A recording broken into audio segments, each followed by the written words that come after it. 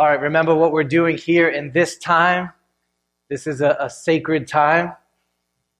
Feel the heart of God moving towards you. He wants your joy. He wants your holiness. He's given you means of grace that will enable His grace to just explode in your soul. One of those means of His grace is the preaching of the Word. So when you sit and listen today, this is not a passive religious exercise. This is an active pursuit of truth and grace. Be listening for the words of Scripture in particular. My job is to frame things in such a way that the words of the Bible will come alive to you this morning. We're preaching through something called a field guide of what it means for us to be the church together. What we're doing is allowing the words that are in your Bible in the 20th chapter of the book of Acts, where church planter, apostle, pastor Paul is giving a speech recapping what it looked like for them to plant this great church in this city of Ephesus. And what we are saying is, the way that they rolled, can we roll that way too? How did they do their thing? And the Spirit is doing the same thing in our day for the glory of Jesus, us too. So we're working slowly through big ideas in those 15 or 16 verses in your Bible. Today we're just looking at one verse, verse 21 of Acts chapter 20, and we're thinking on this question. How is a church called to relate to outsiders? How is a church called to relate to outsiders? This is actually a question that every community ever needs to answer for itself. Every country has to think about this. We're having those fights right now in the United States of America, right? How do we think about building a wall? How do we think about immigration? How do we think about outsiders moving in to our community? Every family home has to think about this. Every condo association has to think about this. Every golf club has to think about this. Every community that you could name has to think about those of us who are in, how are we disposed to those of us who are not in? And when you hear the word outsiders today, just think broadly, generally, of the average regular Bostonian on the street, on your block, at your job, in your school. Anyone who would say, you know what, I haven't believed the gospel, I'm not religious, I don't follow Jesus, I've not been baptized into the family of God. Baptism is that tattoo or that badge or that uniform that you wear when you say, because of the grace of Jesus, I've been swept into this community of Jesus. We're thinking today about the average person who would say, yeah, that's not me. Remember where we are, that's the majority of people who are outside the walls of this church. Think of it like this. If you did a pie chart of the cities that we have been sent to, and you said blue are going to be the outsiders to Christian community or gospel grace, and brown are going to be all the insiders, that pie chart would look like an ocean with the skinniest little rowboat that you've ever seen on that ocean. That's the context that you have been sent to. I could run down everyone on my block. You could run down everyone on your block or in your condo, and you would say, wow, I am mostly hanging with, running into folks who would say, I don't want to, or I'm not a part of this Jesus church community thing. Can you see, therefore, how this becomes a crucial question for a church in the time and space that we live to be answering and thinking about? Absolutely crucial. All right, so we're going to think about this today. First thing I'm going to do is talk you through some potential dispositions toward outsiders that a church community could have. As I run through these, be thinking, which of these comes naturally to you? Which of these, it may be more than one, would you say, that's where my heart, that's where my hands would naturally run to when I think people outside of Christian community? Okay, so for example, here's one. ignore. I just ignore anybody who's not a part of my church community. Move past them, not even on your radar.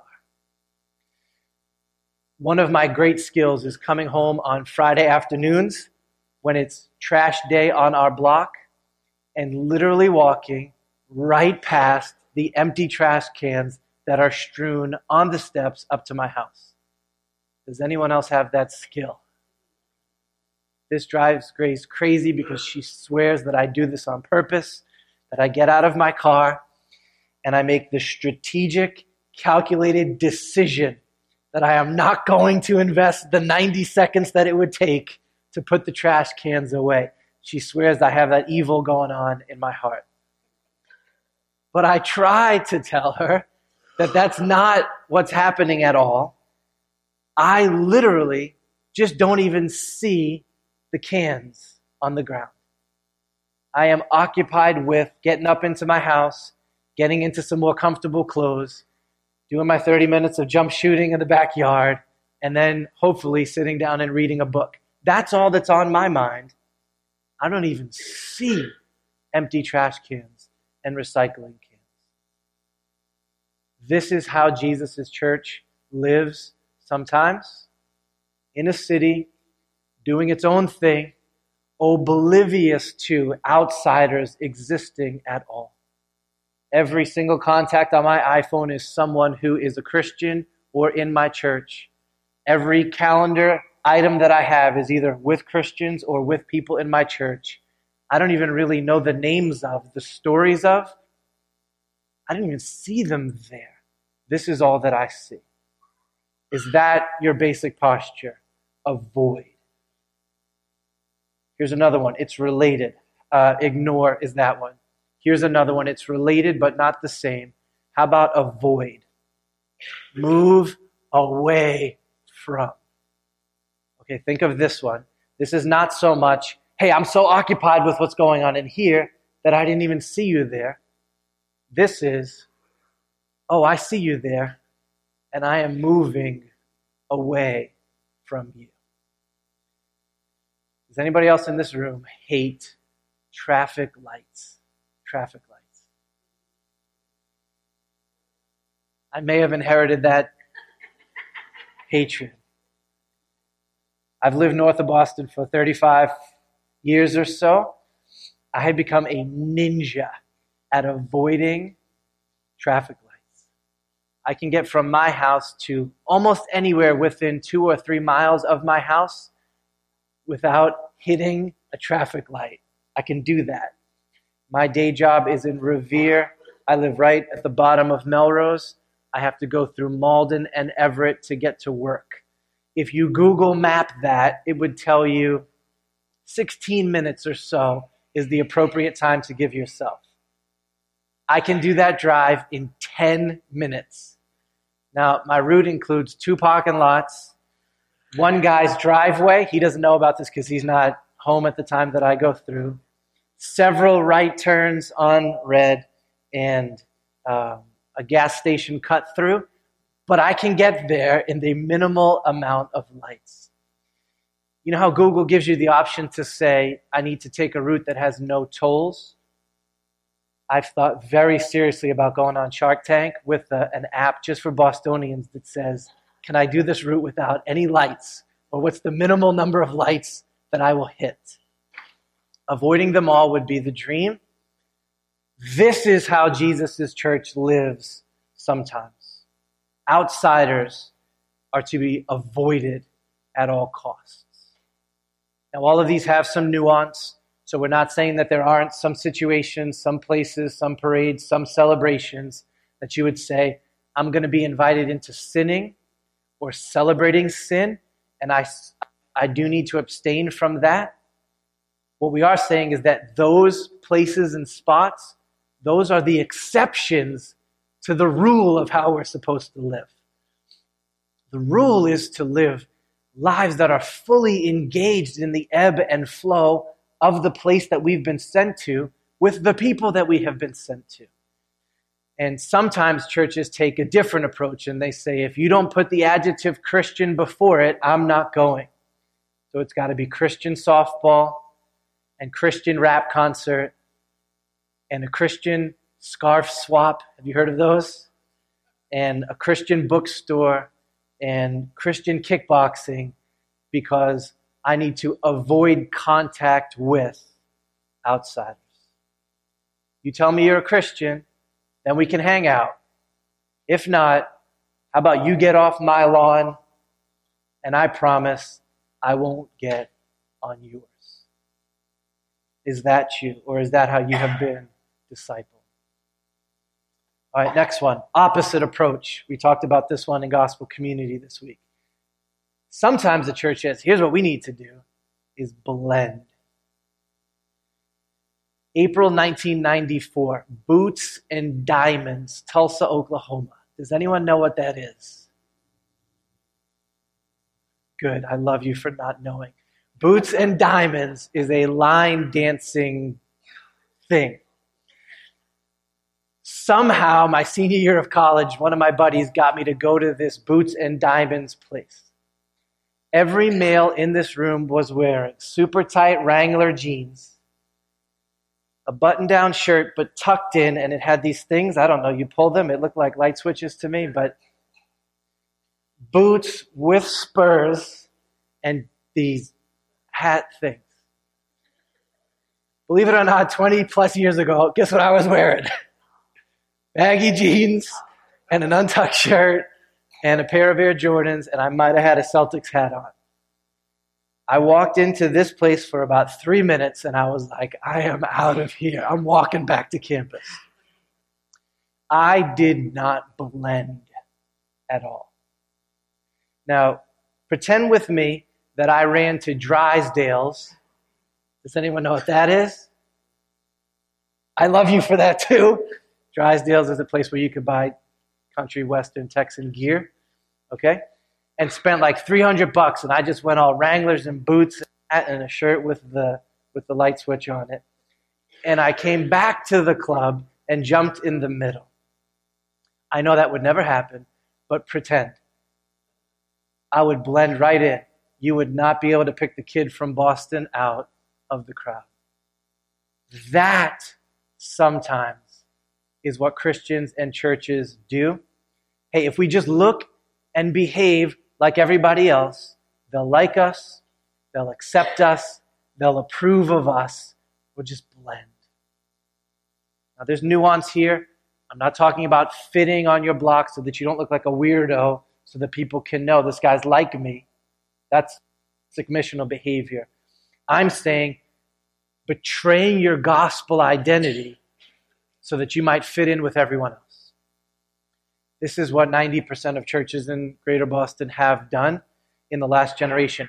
Compromised one by one, Christian doctrine after Christian doctrine after Christian doctrine that would set them apart from outsiders so that we might be viewed favorably by the world, so that we would blend. When that happens, no one even knows that the church is there anymore because it's just blending. And eventually, the churches disappear altogether. Is that your approach? This is the easiest one.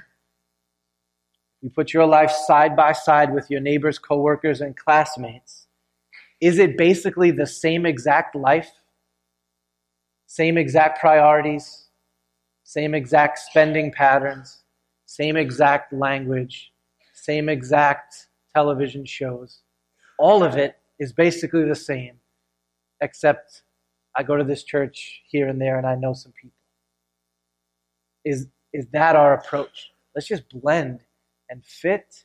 It's easier that way. We won't have to answer any questions about our lives or about Jesus. Let's blend. Here's another one. Demonize or villainize.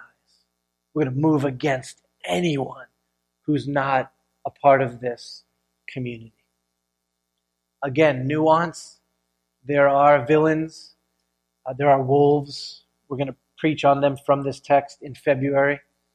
People who would publicly and formally set themselves against the grace of God and the good of his people. And we are called to oppose them. We'll get into what that looks like. But again, exception to the rule. Sometimes we take that view and we apply it to everyone who's not a part of the life of a Jesus community. We heard this happen all the time in the presidential campaigns that just happened, right? See how that worked? Do you remember candidate Clinton's deplorables comment? Remember that one? She looked out at 60 million Americans and said, they are all a basket of deplorables. All of them. What had she done? She villainized anyone who was outside of her way of thinking about life and how the country should be run. It was probably before that or right after that. Candidate Trump did the same exact thing. I will not repeat the words, but you remember the words that he used about all Mexicans? Remember that? Painting a brush of millions of people and villainizing all of them at once. Anyone who is outside, here's our disposition. Let's give them a label because they're villains, all of them.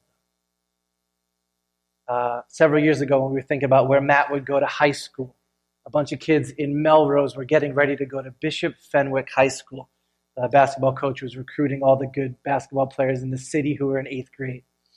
And somebody said to me, hey, are you thinking about sending Matt up to Fenwick? You should have seen my face when they asked this question. I was like, never. I don't care if they give him a full scholarship and pick him up every day in a limo. A Cruz child is never going to Bishop Fenwick High School. Why? As a Dom Savio kid, we were taught that anyone who coached, attended, lived near, dated someone from Bishop Fenwick was a demon, basically, was a villain. All of them, every single one of them. We villainized that entire community. What's interesting is now I've got friends who went to Fenwick, and I'm like, wow, that was the wrong disposition to the entire community. Maybe Casey Arena on the basketball team, but everyone? No. Human beings are great at this. We're great at this right here. If you are inside with us, our race, our culture, our sex, our worldview, then you're good. If you are outside of us, we are out to end you. To end you. Is that you? Do you find the default trigger of your heart to anyone who does not confess Christ to be, I want the worst for them? All right, one more. Proselytize. That word can be used in good ways, but I mean this more like the word commoditize. I mean by this to say the narrowest sense of taking a transactional posture toward outsiders. Moving toward others, but only transactionally. Living like there is only one thing that an outsider is good for, and that is that they may become a convert and become a member of our church. We don't see them as living, breathing, image-bearing, valuable people, but we view them exclusively about their potential to add to the numbers of our church. Every year for the last 6 years now, I've coached rec basketball down at the Melrose Middle School. I've been able to love not only my sons and daughters, but over 100 kids and their families in this specific city. One of the moms was a local real estate agent. You know where I'm going with this? It felt to me like the only reason that I existed in this mom's eyeballs was for what potential? That she might be able to list my house, or list a friend of mine's house, or get me to buy a house through her. That was the entire nature of our relationship. As far as she was concerned, I was alive because I was a potential real estate client of hers. That is how Jesus' church sometimes positions herself. I'll have contact with you, outsider, but we pretty fast better be talking about the 4 spiritual laws, and you pretty fast better be coming to a church service with me, because I have a belt, and it needs some notches, and you may be one of them. Is that how you have been taught primarily to relate to outsiders? Or have you ever met the Christian who that's the only way that they see the world? It's not fun. It's never fun to be the person who is a project and not just an image bearer of God. We could run through several others. You may have others in mind. I would love to hear them. That's my list of potential postures. Then we come to the text of Scripture. We come to the story of the gospel and the mission of God, and we see something very different going on. And it is this: Jesus' people, insiders to the grace of the gospel. We move toward outsiders in grace, in truth, with love. Our hearts, our hands, we want to love and bless and serve and gospel those who are outside of saving grace right now. That this needs to be our default posture we could find on any page of Scripture. Today we're just going to see it in one verse of Scripture from Paul's speech. Here's the big verse. He's describing how the church lived in a city of pagans and unbelieving Jewish people, and here's what he says. We were very busy testifying both to Jews and to Greeks of repentance toward God and faith in the Lord Jesus Christ. Here's how we were disposed to the city we were in. We were testifying both to Jews and to Greeks of repentance and of faith in Jesus. All right, a few things I want you to take from this text, truths that intersect with our question this morning. Here's the first one. This is huge. Don't miss this. Outsiders were on their radar. Outsiders were on their radar. One of the things that they gave their time, prayer, energy, money, effort, calendar to was people who were not yet a part of the family of God. One of the fun things that we get used to do in our members classes when we would have 15, 20 people stepping in at the same time is we would do a little session on ecclesiology or polity, which are the big words for, hey, how is a church run?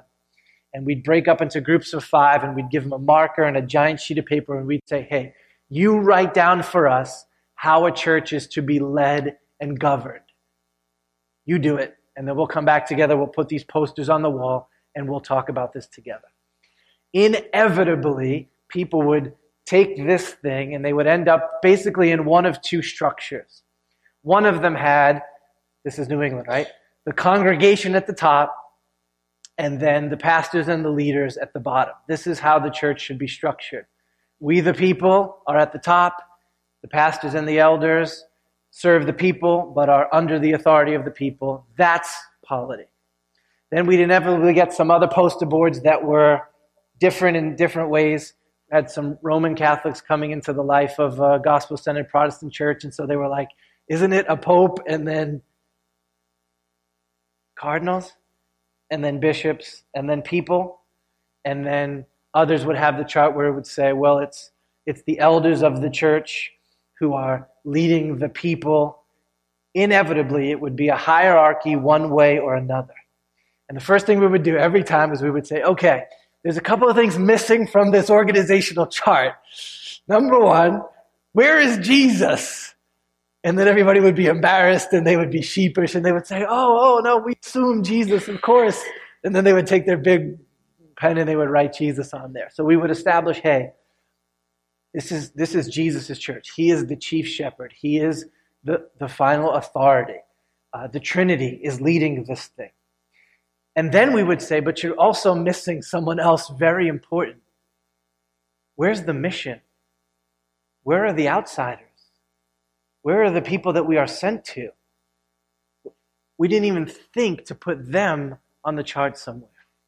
So then we would do this exercise where we would turn it sideways and we would say, here's how 7 Mile Road is governed and led. Trinity births the church. Jesus is the chief shepherd.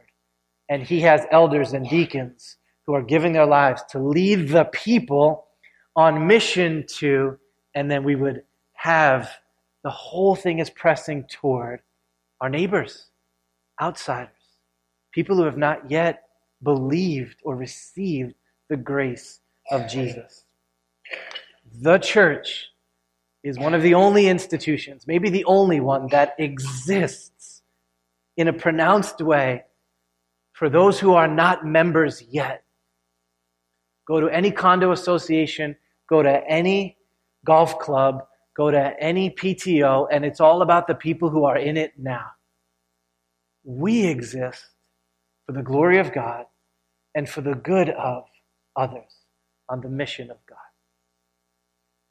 Think of it like this. Anybody ever flown on Southwest Airlines before? You know they mess with you. They don't give you a seat assignment. Brandon and I flew to Indianapolis on Southwest, and we didn't know that game. Guess where we sat? Where did we sit, Brad?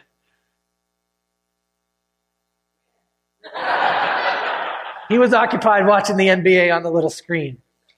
We sat in the last row of the plane. Remember, next to that guy that was talking the whole time? We were in the back of the plane like this. We didn't know the Southwest game.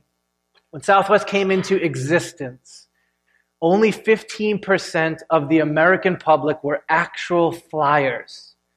Only 15% of Americans had ever flown and were intending to fly at all. They were the insiders to the flying industry. That's because it was so complicated and so expensive, and the average Joe on the street just figured, I can't fly, so I'll just drive or I'll take a bus. When Southwest got birthed, the big idea for the life of this organization was, hey, we're not going after the 15% of the population that already flies. That's not what we're doing. We are going after the 85% of the population who's never flown before. We're going to go cheap, fun, and simple so that they can get inside this flying circle. If you would have said to them, hey, who's your competition? They would not have said American Airlines, Delta Airlines, and United Airlines. They would have said, our competition is the bus and the train and the car. We're going for outsiders. You are now free to fly about the country. You heard that little pun phrase? You, meaning you who have not ever flown, we want you to come into the joys of flying. This is how I long for 7 Mile Road to think and to behave. This is the idea at the heart of our multiplication, right? Why would we take a big church and break it into a lot of little churches? Here's why. Line in the sand. We're not only going to exist for the sake of people who are predisposed to being in the life of a church. We're going to do that. We're going to see you thriving. We're going to see you be healthy. But we are also purposefully, intentionally, happily going for the blue of our pie chart. The 99% of folks in these cities who are not insiders yet to gospel grace. We're going to build churches. We're going to live lives where outsiders are on the radar. They're on the radar. And this text helps us to see that that's how Jesus' church has always functioned. We testify both to Jews and to Greeks. They were on the radar of our church. Outsiders were. All right, second thing. Any outsider can get in on gospel grace. All right, let this sink in because this will change your whole view of what it means to be the church together. Here's the gospel in a nutshell. We are all complete idiots. By birth, by choice, we sin. We know sin is death. We know it's a poison. We know it's a fraud, but we do it anyway. God does not look at us and is impressed with us. We're lost. But yet, our future and our present is incredibly bright because of the grace of Jesus. And because those two things are true, anyone can get in on this. Anybody can get on the inside of that organization and that institution. Anybody. Both Jews and Greeks, did you hear it in the text? Both Jews and Greeks would have been their way of saying, everybody in this city of Ephesus. Jews would have been that small tribe who were born into the covenant people of God. Greeks would have been the pagans or the Gentiles. Everybody else.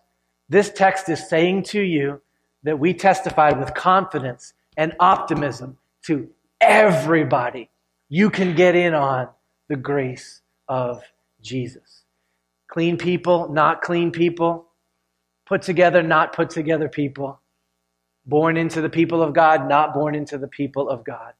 Everybody is valuable. Everybody is broken.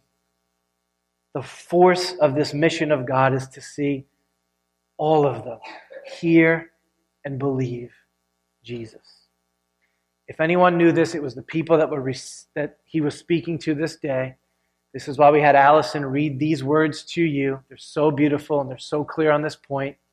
He wrote to these people and he said to them, don't forget that at one time you were separated from Christ. You were alienated from the commonwealth of God's people. You were strangers to the covenant of promise, having no hope and without God in the world. Did you hear it 4 times in there? What's the big idea? You were outsiders. 4 times he says it. Strangers, separated, without God, alienated. You were outsiders. And then what Allison read to us was, but in Christ Jesus, those who were far off have been brought near. And then the kicker, by the blood of Jesus. In other words, how does anybody move from being an outsider to being an insider? It's purely by grace. That is always the way that it is with Jesus' community. And that's the way it needs to be right here. No one in here deserves to be in here.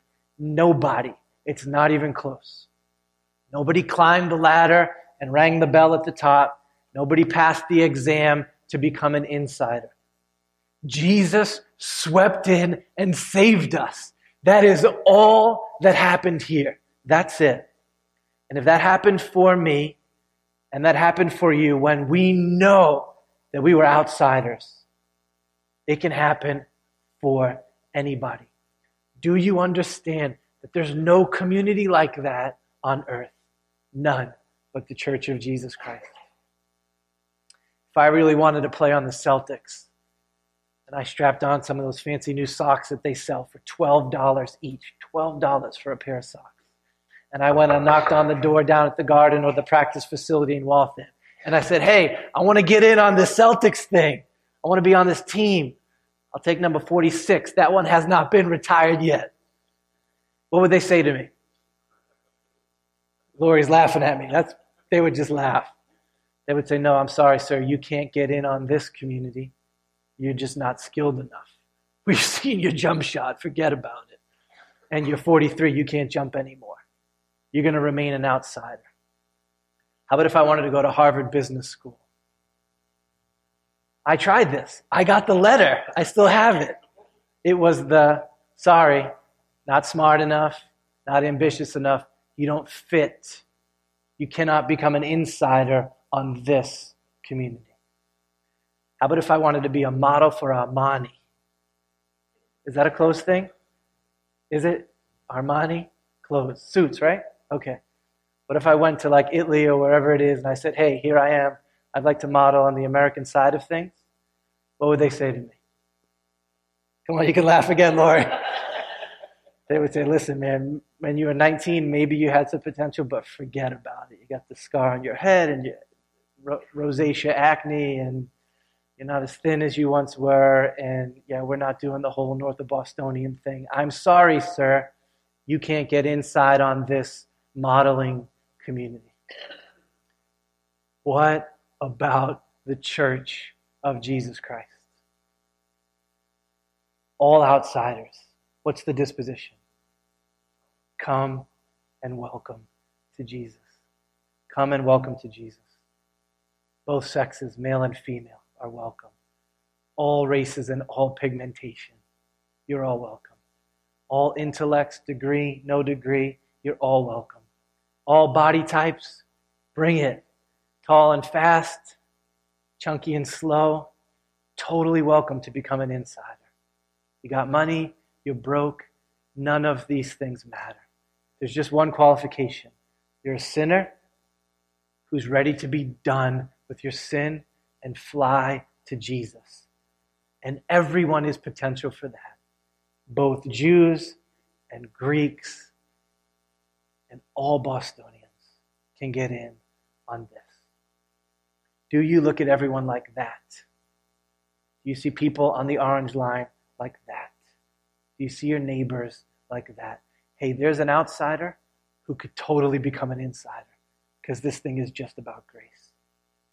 We are called not to avoid or ignore or vilify or demonize or blend or commoditize, but to believe for and move toward and love people.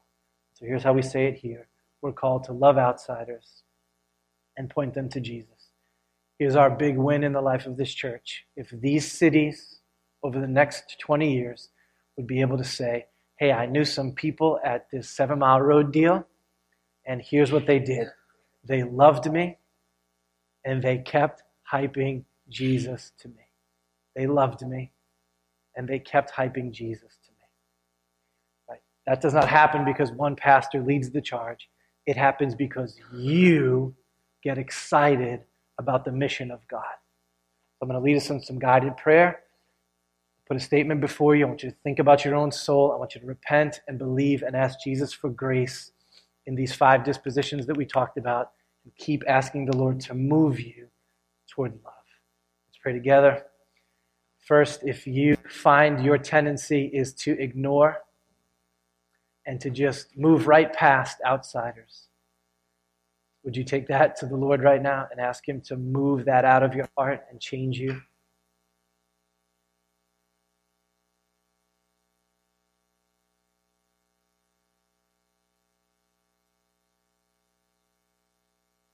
Second, if your tendency is to avoid, to walk to the other side of the street, say, get off my lawn, you're not a Christian, would you ask the Spirit to just strip that from you permanently today?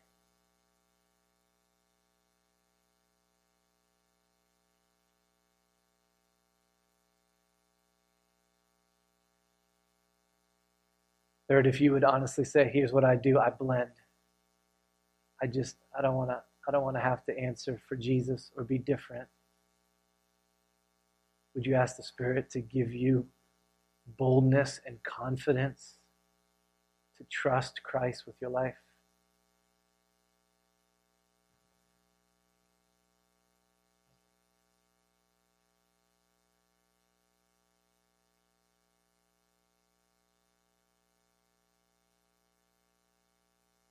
Fourth, if you know the tendency of your heart is to demonize and villainize everybody out there, would you take that to Jesus and ask Him to break you of that?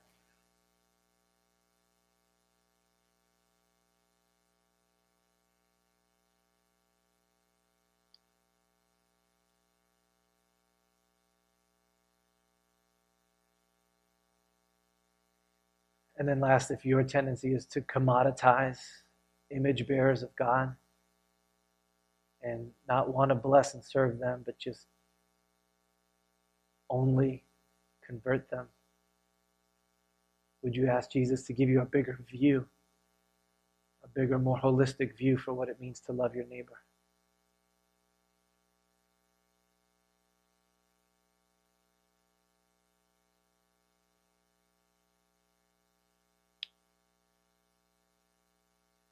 Father, we confess that we're not great at this, but I pray that you'd start now to change our hearts, that we might actually be a church that legitimately moves toward others in gospel love. Thanks for these words of Scripture that make this plain to us.